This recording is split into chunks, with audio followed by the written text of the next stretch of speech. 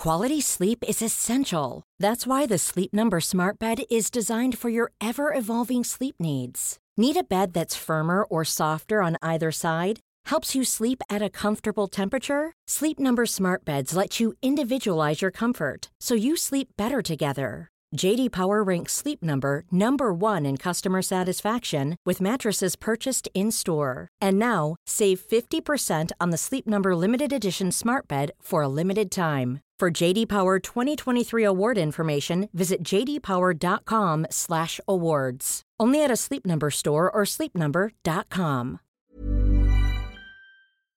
If you worked in healthcare and your boss asked you to do something in a completely incorrect way, what would you do? We'll get to that, but first, okay, what do you want in the letter? When I was a young lad, I worked in student conduct at a college. For folks unaware, conduct is a fairly complex part of higher education where we have to comply with the college policies, federal laws, state laws, and various court rulings. One of our policies was that if a student was a threat to the safety of the campus, we could remove them temporarily from the dorms, from a class, or from the entire campus. Our policy said that we should be careful to only remove students from areas where they present a risk. That's basically a fancy way of saying, don't kick them out entirely if removing from the dorms or class is enough. The prior 5 or 6 times we thought a student was a risk, they were removed from campus entirely. I hated this since the students weren't. One size fits all seems like a good idea for clothes until you try them on. Same goes for healthcare. That's why United Healthcare offers flexible, budget-friendly coverage for medical, vision, dental, and more. Learn more at uh1.com. Quality sleep is essential. That's why the Sleep Number Smart Bed is designed for your ever-evolving sleep needs. Need a bed that's firmer or softer on either side? Helps you sleep at a comfortable temperature? Sleep Number Smart Beds let you individualize your comfort, so you sleep better together. J.D. Power ranks Sleep Number number 1 in customer satisfaction with mattresses purchased in-store. And now, save 50% on the Sleep Number Limited Edition Smart Bed for a limited time. For J.D. Power 2023 award information, visit jdpower.com/awards. Only at a Sleep Number store or sleepnumber.com. Storytime is sponsored by BetterHelp. Nearly everyone at some point in their life will struggle with their mental health, whether that's something stressful at work, in a personal relationship, or something else. I know that I really struggled with anxiety in my early 20s, and therapy was a massive help for me. That's why I'm a massive fan of therapy and today's sponsor, BetterHelp. If there is anything in your life, big or small, that is negatively affecting you, get it off your chest with BetterHelp. It's an online therapy service that after finishing a small questionnaire will match you with a licensed therapist, where you can book appointments that match up with your schedule at any place or any time. And if you feel like you're not bonding with your therapist, you can switch at any point for free. Also, therapy isn't just if you're struggling with mental health. If you're looking for guidance or ways to improve your social skills, life, or relationships, it's a great judgment-free way of doing that. Get it off your chest with BetterHelp. Visit BetterHelp.com/StorytimePod today to get 10% off your first month. That's BetterHelp, HELP.com/StorytimePod. Threats to classmates sometimes. So my turn comes around to decide if a student is a risk or not and how to proceed. I decide she did present a risk to the dorms, possibly selling drugs, but not the rest of the campus since all the sales allegedly were in her dorm room. The college lawyer was not pleased with this. He calls the dean of students, the dean calls my director calls me. Since my decision may bias my director when he meets the student later, general counsel says I can't discuss the case with the director, and to look for an email from general counsel. General counsel starts bearing down on me, asking for policy citations, my rationale, asking if I considered the police reports, which I hadn't been given prior to hearing the student's side, and saying the student was known to sell in the dorms for years. I refused to change my decision, and general counsel got furious. He tried to drop some orders, but couldn't since I don't report to him at any point. Plus, I had policy on my side. Breaking them opens up all sorts of lawsuit potential. But, tired of his lambasting, I decided to offer some compliance. General, you clearly have an outcome in mind. Send me the language you want in the letter to remove the student from campus entirely, and I'll send it on your behalf. Half an hour later, he replies that I don't have permission to use his name on anything and that he'll speak with the dean. I never heard back from general counsel before he was let go during the pandemic, and have his email tacked up on my desk to remember the time I outplayed a lawyer. This goes without saying, but if you're asked to do something that is clearly against the norms or the rules, as they're usually stated, make sure you get that in writing from whatever authority is ordering that. Also, hi, I'm Steven, and if you enjoy awesome stories of compliance, why not hit that subscribe button down below? That said, our next story is cardboard boxes and tape will not protect us from the hurricane. A bit of background info. I used to live in Florida, and I've experienced almost every hurricane that ever passed through here. This story takes place in South Florida in an apartment complex. Our apartment has a glass screen sliding back door that leads to a small balcony behind the building on the first floor. This was more than 5 years ago. As the eldest in a single mother family, I am the de facto head of the household. Father was not in the picture. I don't remember the name of the hurricane we were waiting for, but there we were, my mother, my sister, and myself in the living room, thinking, how would we protect the glass screen door from the hurricane force winds coming soon? I forget if it was my mother or my sister's genius idea, but the idea was to cover the outside of the window with cardboard boxes and tape. Not even duct tape, transparent tape. It was all we had. I sort of looked at them with a confused look and asked, how is the cardboard going to protect the window, glass sliding door, from the hurricane? Are we using anti-hurricane tape? My mother and sister get mad and give some illogical reason as to why it would work. I shake my head, still confused, and explain that this isn't going to do diddly squat. I trust I don't need to explain to anyone why this wouldn't work. My sister gets really mad and says, instead of criticizing our ideas, why don't you just help? My mother on her side yells to me also, help your sister, this'll work.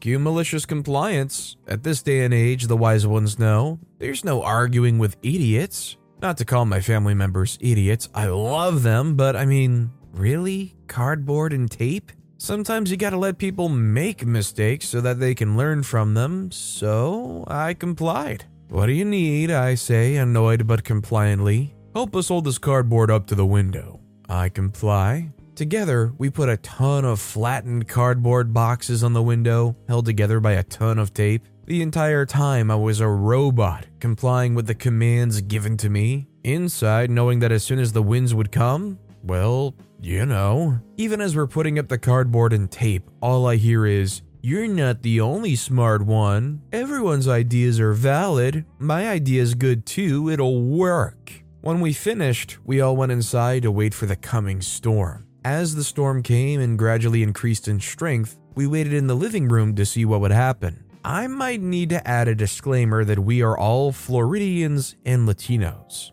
We are totally comfortable with hurricanes. When they come, we don't hide in the bathtub, we throw parties. We're all ready to meet our maker, so I hope I don't need to explain the culture behind why Floridians do this, or offend anyone who may not understand why we're not huddled together, holding hands, waiting for the end. Also, I'm pretty sure it was a low category hurricane. The ones we typically party in. If it's a Cat 4 or 5, then yeah, we would be praying for mercy. Anyway, as the winds pick up, lo and behold, what do you think happens? The softest gust of wind, or maybe the accumulated water everywhere, turns the cardboard and tape to mush. It slides off and plops down into a pile of trash just outside the window. With the most deadpan look, I slowly turned my head to look at my mother and sister. The look of embarrassment on their faces was priceless. The silence was deafening. I didn't even have to say anything. All I did was look back at the window and sigh. We didn't even bring it up anymore. Well, as expected, the hurricane came and went. Completely forgot the name of the one that happened during this story. As always, flooding, downed trees, trash everywhere. Typical hurricane damage. The story essentially ends there. I think from this point onwards, I always bring up this story when my family doesn't listen to me. I remind them who's the genius, and then they do listen. And you know what? Their lives are the better for it now. So I think there's maybe like some preconception of the idea of putting cardboard on the inside of the glass, but that's just in case like the glass shatters. It should hopefully prevent most of the glass from like flying in, but as far as external protection, especially in a hurricane where rain will probably go sideways for a while, it's a pretty low IQ move. Our next story is, I can't put up a poster? Enjoy your allergies instead. I work in an office building. Think a maze of cubicles and a floor rented by the company but owned by the building. My supervisor is a warden wannabe, and for that we'll call him Warden. He patrols the cubicles looking for any excuse to verbally degrade anyone. Phone buzzing, he'll pay you a visit. Getting up for the bathroom, he'll be waiting for you to get back. You get the picture. Recently, the building moved us to the first floor to make some repairs to what I believe was the sprinkler system and AC. We were the smallest company on the floor, so we got put into what I assume used to be some room to house custodial or mechanical supplies. It's small, nearly all concrete, and smells like chemicals and rust. In the new floor, there's a hole in the wall I'm up against. It's an ugly concrete indented hole. It's like someone cut a 1 foot by 1 foot by 1 foot cube out of the wall. I hate wasting space, so I asked the warden if I could put up a small poster to cover it up. He immediately told me it was against company policy and that I should check company policy before asking such stupid questions. Cue malicious compliance. I contacted HR and asked them on the rules on plants. Really, I just walked over and asked nicely. They replied that as long as the plant wasn't egregious in size or in poor health, plants were allowed. A few days after Warden and I's conversation, I'd put a small potted plant of ragweed in the hole. If you aren't familiar with ragweed, it's a pretty bad allergen. And wouldn't you know it, but the warden has an allergy to pollen and this plant triggered it. He was reaming when he saw it and yelled at me to get rid of it, but I told him I checked with HR and it was approved. He ended up leaving in the early afternoon due to feeling unwell. The warden avoided my area for a while after that. The ragweed ended up growing to be about a foot tall before I planted it in a bigger pot on my back deck, where it flourished for the rest of the season. I know it's not as intense as some of the other stories in here, but I'm just so glad to finally get my chance to get one on Warden after all he's done to me. I just don't understand people like Warden. Like, I know they have a job to do, but it feels like they have fun by not having fun or by making sure nobody else has remotely any good amount of a time. I just couldn't imagine being somebody that walks around policing everybody saying, no, you can't do that. Don't you dare put a poster up there. How dare you take a bathroom break? Just how bland and sad is your existence? That said, our final story of the day is, my boss asked me to recruit unqualified people for a healthcare job. I used to work at a home health facility that did some pretty terrible things, but that's another story. I was hired as a caregiver, but my role was more of a combined performing the tasks of a caregiver and administrative tasks such as payroll, filing documents, contacting people of importance for our clients and facility, etc. All for minimum wage, I might add, but this was my first job, so I wanted to do the most so I could use them as a reference in the future. My boss is not very tech savvy and doesn't really understand the most efficient way to go about things. For example, she had us clock in and out using an Excel sheet rather than using a payroll system because it was too complicated to set up. Nonetheless, one of the tasks she gave me was to send out requests for work to people applying on a certain job website.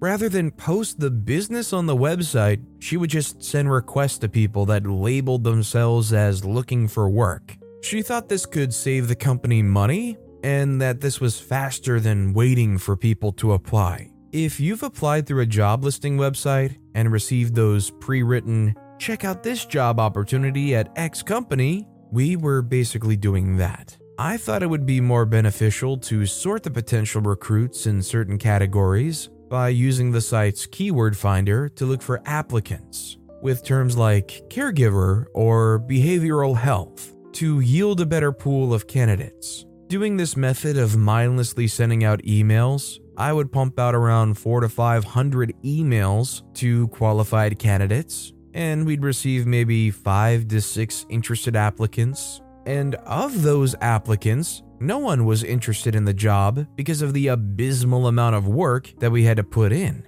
My boss was not happy. and asked me to show her how I'd been doing this process. She told me I had to pick up the pace because I didn't hire you to slack off, but I wasn't. I was making sure we only got applicants that I thought would either be interested in this line of work or were experienced to give the residents the care they needed. She wanted more applicants? Fine. I turned off the filter and started sending out requests to all available people. Had a degree in engineering? Here's a request. Past work experience as a line chef in a 5-star restaurant? Here's a request. I sent out over 2,000 of those pre-written emails in a day. And before anyone asks, the site had this function that allowed us to put in a pre-written job description as well as my boss's contact information, so all I had to do was hit send. My boss came back near the end of my shift and asked how many emails I was able to send out. I told her a little over 2,000. She smiled and said, "Do you see what you can do when you put your mind to things?" I rolled my eyes and clocked out. The next day, my boss looked drained. Remember when I said her contact information was on those pre-written job descriptions? It turns out that she had been receiving notifications non-stop, either through email when people reject or accept the job request, or when people call her to inquire about the job. She told me, "Why do I keep getting calls from people who have no experience in healthcare about this job? I just got a call from a security guard asking if the position was still available." Keep in mind, she can't just put her phone on Do Not Disturb because she's literally running a home health facility. So a call from a doctor or pharmacist regarding a change in patient care cannot be ignored. I guess she didn't get a lot of sleep that night, but that's not my problem. So I continued to send more requests that day. By the end of the day, I had to apply a filter that screened candidates who had not been active on the site for over a month just to get some new names to send to. I left shortly after this, and I still have that pre-written email that was sent to me before I started working there. I hope they're still as short-staffed as ever. I'm of the opinion that if you're a business that is looking for applicants, but you can't even put in the effort to put your business out there on a basic job search website, do you really deserve to be a flourishing business at that rate? If you need people who are interested in the jobs you're trying to fill, how is your thought process going to, we'll just send out some cheap spam email and if they come in, they come in. It's like no wonder you're struggling. There's no care for their work or their business. But with that being said, that's all the time we have for today. Now, if you want to hear another awesome compliance story, check out that video on the left. Or if you missed my latest video, check out that video on the right. That said, I'll see you all next time with some more stories. Hi, I'm Daniel, founder of Pretty Litter. Cats and cat owners deserve better than any old-fashioned litter. That's why I teamed up with scientists and veterinarians to create Pretty Litter. Its innovative crystal formula has superior odor control and weighs up to 80% less than clay litter. Pretty Litter even monitors health by changing colors to help detect early signs of potential illness. It's the world's smartest kitty litter. Go to prettylitter.com and use code ACAST for 20% off your first order and a free cat toy. Terms and conditions apply. See site for details.